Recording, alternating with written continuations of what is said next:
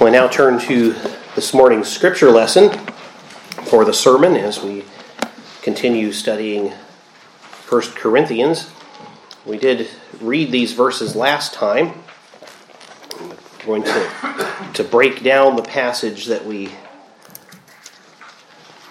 studied before. We considered the issue of factions in the Lord's Supper last time, and today we're going to concentrate on what Paul says particularly about the Lord's Supper itself. In 1 Corinthians chapter 11, we'll read now today verses 23 through 26. And this is God's holy word as he inspired the Apostle Paul to write. And so we have the very word of the living God, so let's attend with reverence to its reading. 1 Corinthians chapter 11, verses 23 through 26. For I received from the Lord that which I also delivered to you, that the Lord Jesus on the same night in which he was betrayed took bread. And when he had given thanks, he broke it and said, "Take, eat.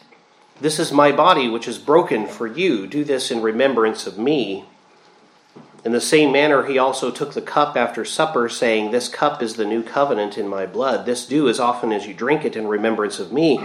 For as often as you eat this bread and drink this cup, you proclaim the Lord's death till he comes." And let's briefly pray. Lord, we do thank you again for your written word. We thank you that you have not left us to flounder around or figure these things out for ourselves, but that you have clearly given us the testimony of who you are and what you expect of us. We ask that you would therefore enlighten us now, that as your word is exposited, it would be faithfully exposited, that it would be preached well, and that each one of us would take to heart the things which we learn from your word. And we pray these things in Jesus' name. Amen. Well, last time we considered the problem of how factions, of how disunity in the church can damage the witness of the Lord's Supper. And today we're going to handle the matter of the Lord's Supper itself. I'm not going to be able to say everything that could be said, or hit the microphone either. I'm not going to be able to say everything that could be said that can be that could be pulled out of Scripture about the sacrament. Rather, I'm going to concentrate on what Paul has to say in particular in this passage, and what he teaches us here in verses 23 through 26 of 1 Corinthians 11, bringing in some other scriptures to help flesh that out. Paul teaches that the main point of the Lord's Supper is to point to the atoning death of Jesus Christ. Some related lessons that we'll find in this passage are, number one, Paul received this sacrament, which he imparted to the Corinthians directly from Christ. This is what actually we doctrinally would say distinguishes a sacrament from other things. It's one of the distinguishing marks. One thing that we know about a sacrament is that it has to come directly from God, and that it is for his church. And so here we see indeed it was instituted directly by Christ, and so of course, as we'll see, that means that we don't have the right to mess with it. Right? We have to handle it the way Christ has given it to us. Secondly, number two, we'll see that Jesus instituted this sacrament on the night in which he was betrayed, and that has particular implications for us because we know what night that was. In particular, it was Passover. Number three, we see that the broken bread points to Christ's suffering. Yes, the bread and the wine together, or the broken bread, does point to his death as well. But if we divide them out, if there's any distinction, the broken bread in particular causes us to think of Christ's suffering, of the breaking of his body for the sins of his people. And the fourth, the cup, points particularly to his death, to shed blood. Number five, we'll see the Lord's Supper is a solemn memorial, so it has a past tense sort of reference. And then also we'll see it has a present aspect. That's the sixth thing we'll see. And then lastly, we'll see that it also has a future aspect. And all these things can be found just in these short verses that Paul wrote here in the midst of chapter 11 of 1 Corinthians. You'll notice that this passage begins with the word for, not just the preposition, but the conjunction here. So when for is used as a conjunction, as it is in verse 23, that tells us that the things that Paul is about to say are foundational to what he's already said. The things that Paul has just said are true because of what he's about to say, or that what he's about to say will further explain what he has already said. The Corinthians were abusing the sacrament. That's one of the things he's told us, that they're abusing it to such an extent that, as he says in verse 20, when you come together in one place, it is not to eat the Lord's Supper. And Paul knows that what they're doing is not, in some way, properly the Lord's Supper because of the truth of what the Lord's Supper actually is. And you'll notice also that aside from a few times we see for as a preposition in this passage, that we see it used as a conjunction in another place. It appears in verse 26. For as often as you eat this bread and drink this cup, you proclaim the Lord's death till he comes. So the grammar actually draws our attention there to verse 26. It's becoming further focused. These things were true because of what I have to say about the Lord's Supper. What I have to say about the Lord's Supper is true because as long as you do this, you proclaim Christ's death till he comes. That's the main point of the passage then. Since Paul is explaining the Lord's Supper, we see it as the main point of the Lord's Supper, to point to Christ's atoning death. By observing the Lord's Supper, the church proclaims Christ's death till he returns, till he comes.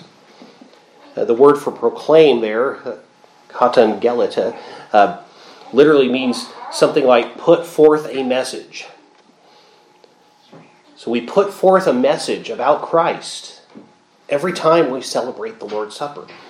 Jesus ordained this means of engaging the senses to put forth the message of his atoning death. He broke bread as a sign that his body would be broken for his people. Jesus was arrested, and during his trial before the Sanhedrin, he was beaten, he was mocked. He was handed over to the Gentiles, to the Romans, where he was beaten, he was scourged, that is, whipped, with a multi-headed whip, and they often, as we understand, either had little bits of pottery woven in to the whip, or little weights on the end, kind of sort of shaped like dumbbells. And these would tear into the flesh as someone was whipped. Pontius Pilate at first seemed to think that maybe that would be enough to satisfy the crowd, and it wasn't. And so he was crucified. To use just one gospel account, we read in Matthew 27, then the soldiers of the governor took Jesus into the praetorium and gathered the whole garrison around him, and they stripped him and put a scarlet robe on him. When they had twisted a crown of thorns, they put it on his head, and a reed in his right hand. And they bowed the knee before him and mocked him, saying, Hail, King of the Jews! Then they spat on him, and took the reed and struck him on the head. And when they had mocked him, they took the robe off him, put his own clothes on him, and led him away to be crucified. Now as they came out, they found a man of Cyrene, Simon by name. Him they compelled to bear his cross.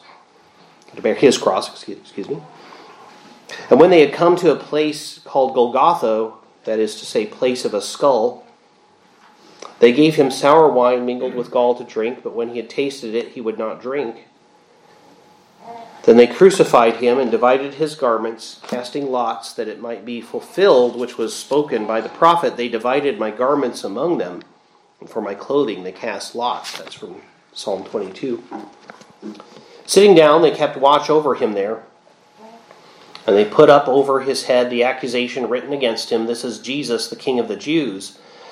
Then 2 robbers were crucified with him, one on the right and another on the left. And those who passed by blasphemed him, wagging their heads and saying, You who destroy the temple and build it in 3 days, save yourself. If you are the Son of God, come down from the cross. Likewise, the chief priests also, mocking with the scribes and elders, said, He saved others, himself he cannot save. If he is the King of Israel, let him now come down from the cross, and we will believe him. He trusted in God. Let him deliver him now if he will have him. For he said, I am the Son of God. Even the robbers who were crucified with him reviled him with the same thing. Now, from the 6th hour until the 9th hour, there was darkness over all the land. And about the 9th hour, Jesus cried out with a loud voice, saying, Eli, Eli, lama sabachthani. That is, my God, why have you forsaken me? Some of those who stood there when they heard that said, This man is calling for Elijah. Immediately, one of them ran and took a sponge, filled it with sour wine, and put it on a reed to offer it to him to drink. The rest said, Let him alone. Let us see if Elijah will come to save him. And he suffered not just physically, as we read in that passage, he suffered forsakenness. Indeed, the darkness on the land for 3 hours is a sign of the wrath of God. He died for the sins of his people. As Matthew writes, and Jesus cried out again with a loud voice and yielded up his spirit. There's a lot more there than we will take the time to go into, but notice that Jesus, contrary to what normally happens to someone when crucified, could cry out with a loud voice. That shows his sovereignty over the situation. He yielded up his spirit. As he told his disciples, he would lay down his life. No one took it from him. But prior to all that, he gave this sacrament as a sign and seal of that atoning death. By the breaking of bread and eating it, we show that Christ's body was broken for his people. By drinking of the cup, we declare that Christ's blood was shed. That is, that he died for his people.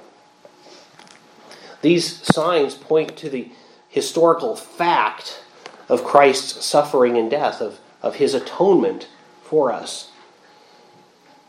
They point to the spiritual reality that his suffering and death paid the penalty for his people's sins. As he said when instituting the sacrament, This is my blood of the new covenant, which is shed for many for the remission of sins.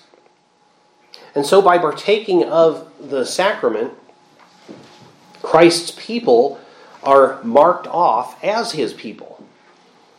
It's a seal upon them, which says, These belong to Jesus.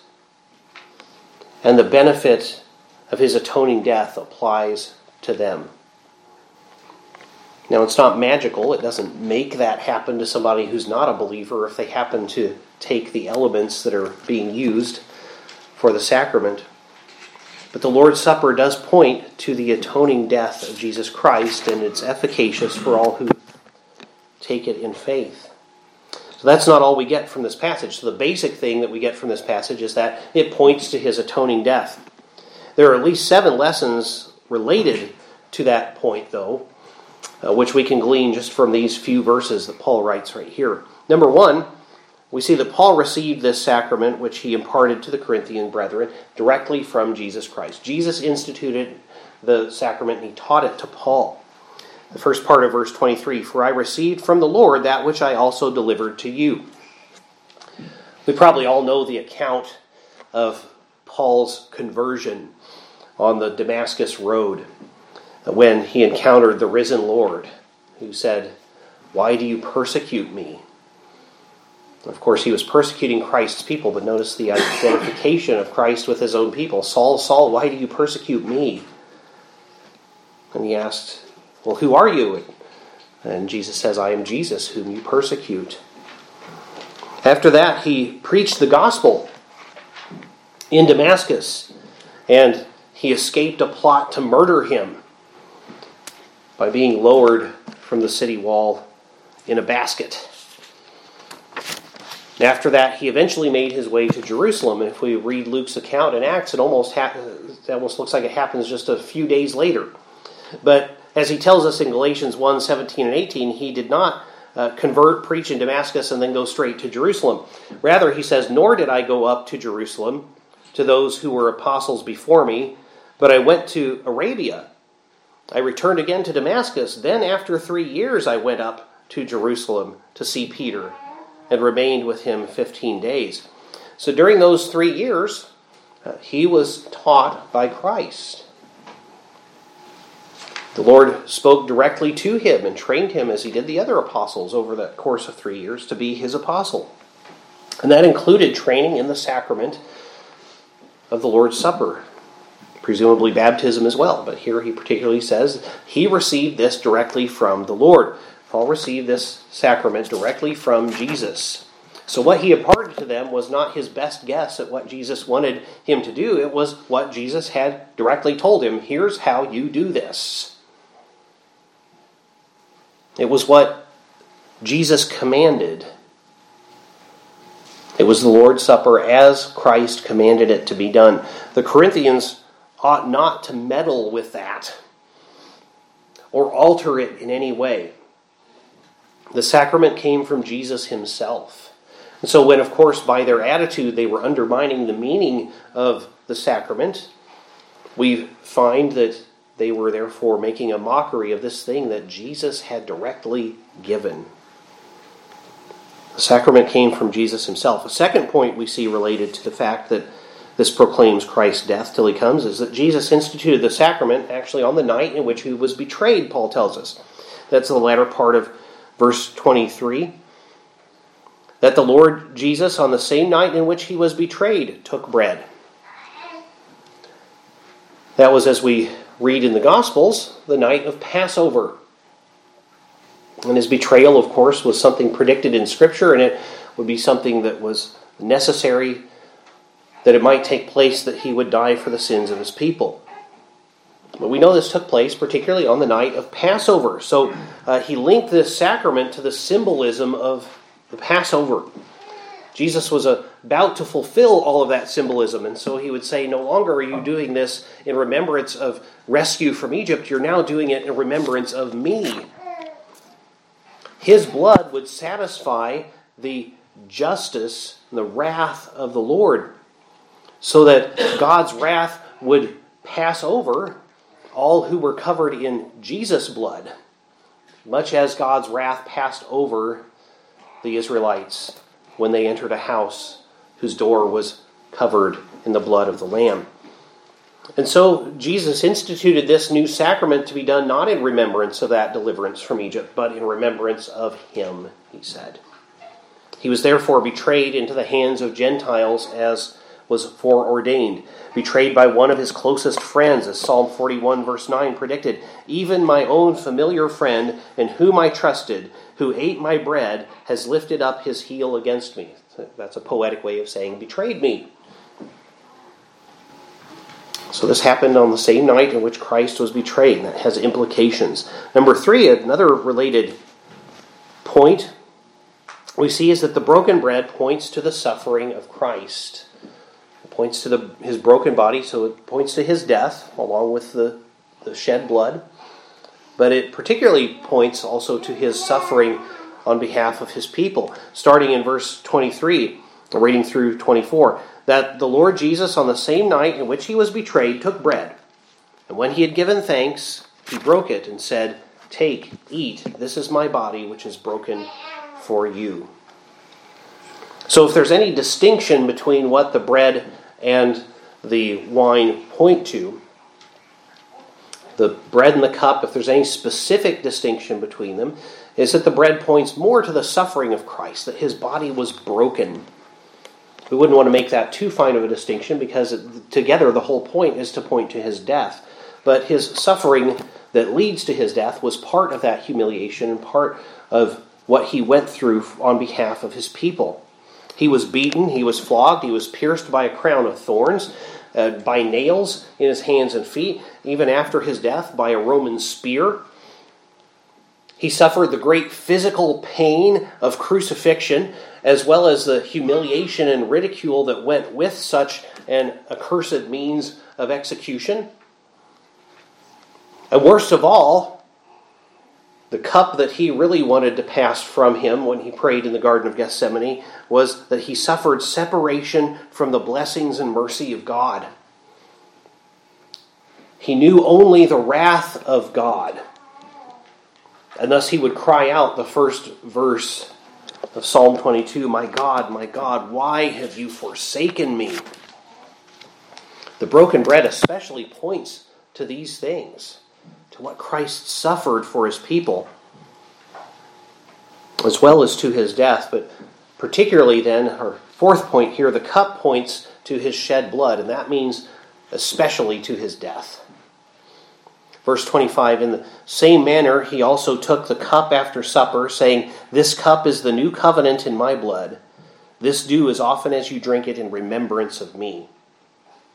As a side note, I might point out that the beginning of verse 25 shows us that the practice, in my opinion, of intinction is actually inappropriate. And I loved the fact when I was talking to some ministers when I was first working on coming into the RPCNA. I was talking with a group of pastors, and I said something about the practice of intinction that was used in some churches, and they said, "What's that?"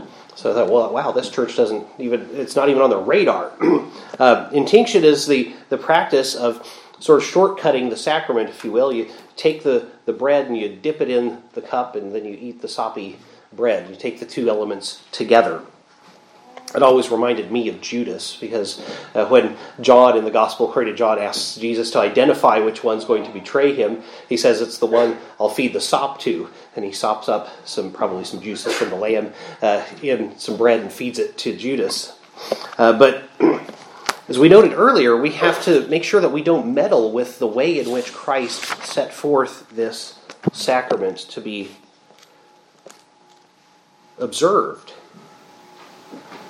We have to do it the way he instituted it, and we see that he took the cup after they had eaten, after supper, after they'd eaten the bread. So the two are separate actions within the same ceremony. And the cup in particular points to Christ's shed blood. He said, "This is my blood of the new covenant, shed for the remission of sins, shed for many." Throughout Scripture, the shedding of blood is an expression meaning death. Think of Genesis 9:6, which institutes capital punishment after the flood, when the Lord says to Moses, "Whoever sheds man's blood, by man shall his blood be shed." That's not talking about, if you accidentally cut your friend's arm because your knife slipped or something like that, therefore he has to cut your arm. No, it's talking about death. If you murder someone, you get the death penalty. That's what the Lord is telling Noah.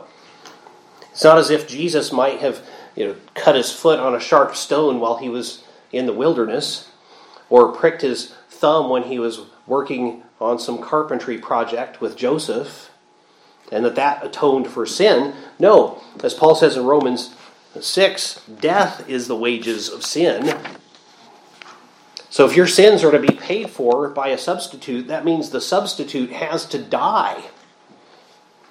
And so the cup points to the fact that Jesus died for his people's sins, that he shed his blood. As we'll see this evening, he did that willingly, offering himself as a sacrifice for his people. Number 5, the sacrament is a solemn memorial. The last part of verse 24, "Do this in remembrance of me," Jesus says in the end of verse 25. "This do as often as you drink it in remembrance of me." So we're remembering something. We're looking back at something that has occurred.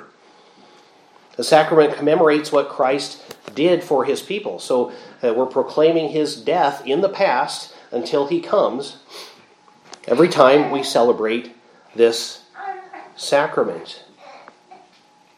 When he established the new covenant in his blood, we're looking back to that establishment, and we're celebrating the fact that we're in that covenant. And so that brings us to our 6th point. This also has a present aspect. Verse 26, "For as often," that is whenever, "you eat this bread and drink this cup, you proclaim," present tense, "the Lord's death till he comes." Right now, anytime you participate in the Lord's Supper, you are proclaiming the Lord's atoning death that happened in the past, but you're proclaiming it here and now. You're proclaiming that the new covenant is now in effect. That's so comforting. It's a sensory reminder. It's something that you can see, something that you can feel, something you can smell, something you can taste. Ordinarily, the sense engaged is appropriately hearing. Paul tells us in Romans 10, faith comes by hearing, and hearing by the word of God. But Christ has given us sacraments as things that engage the other senses as well. So when you participate in the Lord's Supper, you can see it, you can feel it, you can smell it, you can taste it. And it's a reminder of what Jesus has done and that its effects and benefits are at work even now. So it has this present aspect. It spiritually feeds the one who partakes in faith. In John 6, Jesus speaks of the same spiritual reality to which the sacrament points. He says, "Most assuredly I say to you, he who believes in me has everlasting life. I am the bread of life. Your fathers ate the manna in the wilderness and are dead.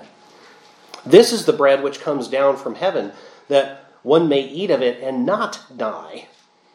I am the living bread which came down from heaven. If anyone eats of this bread, he will live forever. And the bread that I shall give is my flesh, which I shall give for the life of the world." The Lord's Supper has a real spiritual effect of sealing Christ's people both by and to Him. 1 Corinthians 10:16 speaks of our union with Christ in terms of the Lord's Supper. The cup of blessing which we bless, is it not the communion of the blood of Christ? The bread which we break, is it not the communion of the body of Christ? As the Westminster Confession states in its chapter 29, paragraph 7, worthy receivers outwardly partaking in the visible elements in this sacrament do then also inwardly by faith, really and indeed, yet not carnally or corporally, so you're not literally eating the flesh of Jesus, but spiritually receive and feed upon Christ crucified and all the benefits of his death.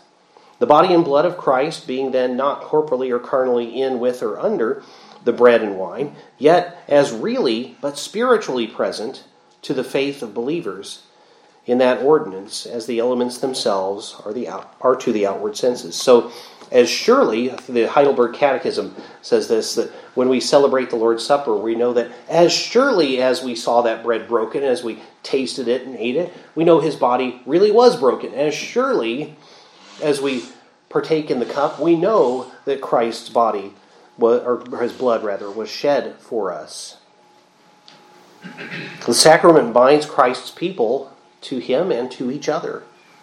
1 Corinthians 10:17, for we, though many, are one bread and one body, for we all partake of that one bread. There is a real present aspect of the sacrament with real present spiritual effects.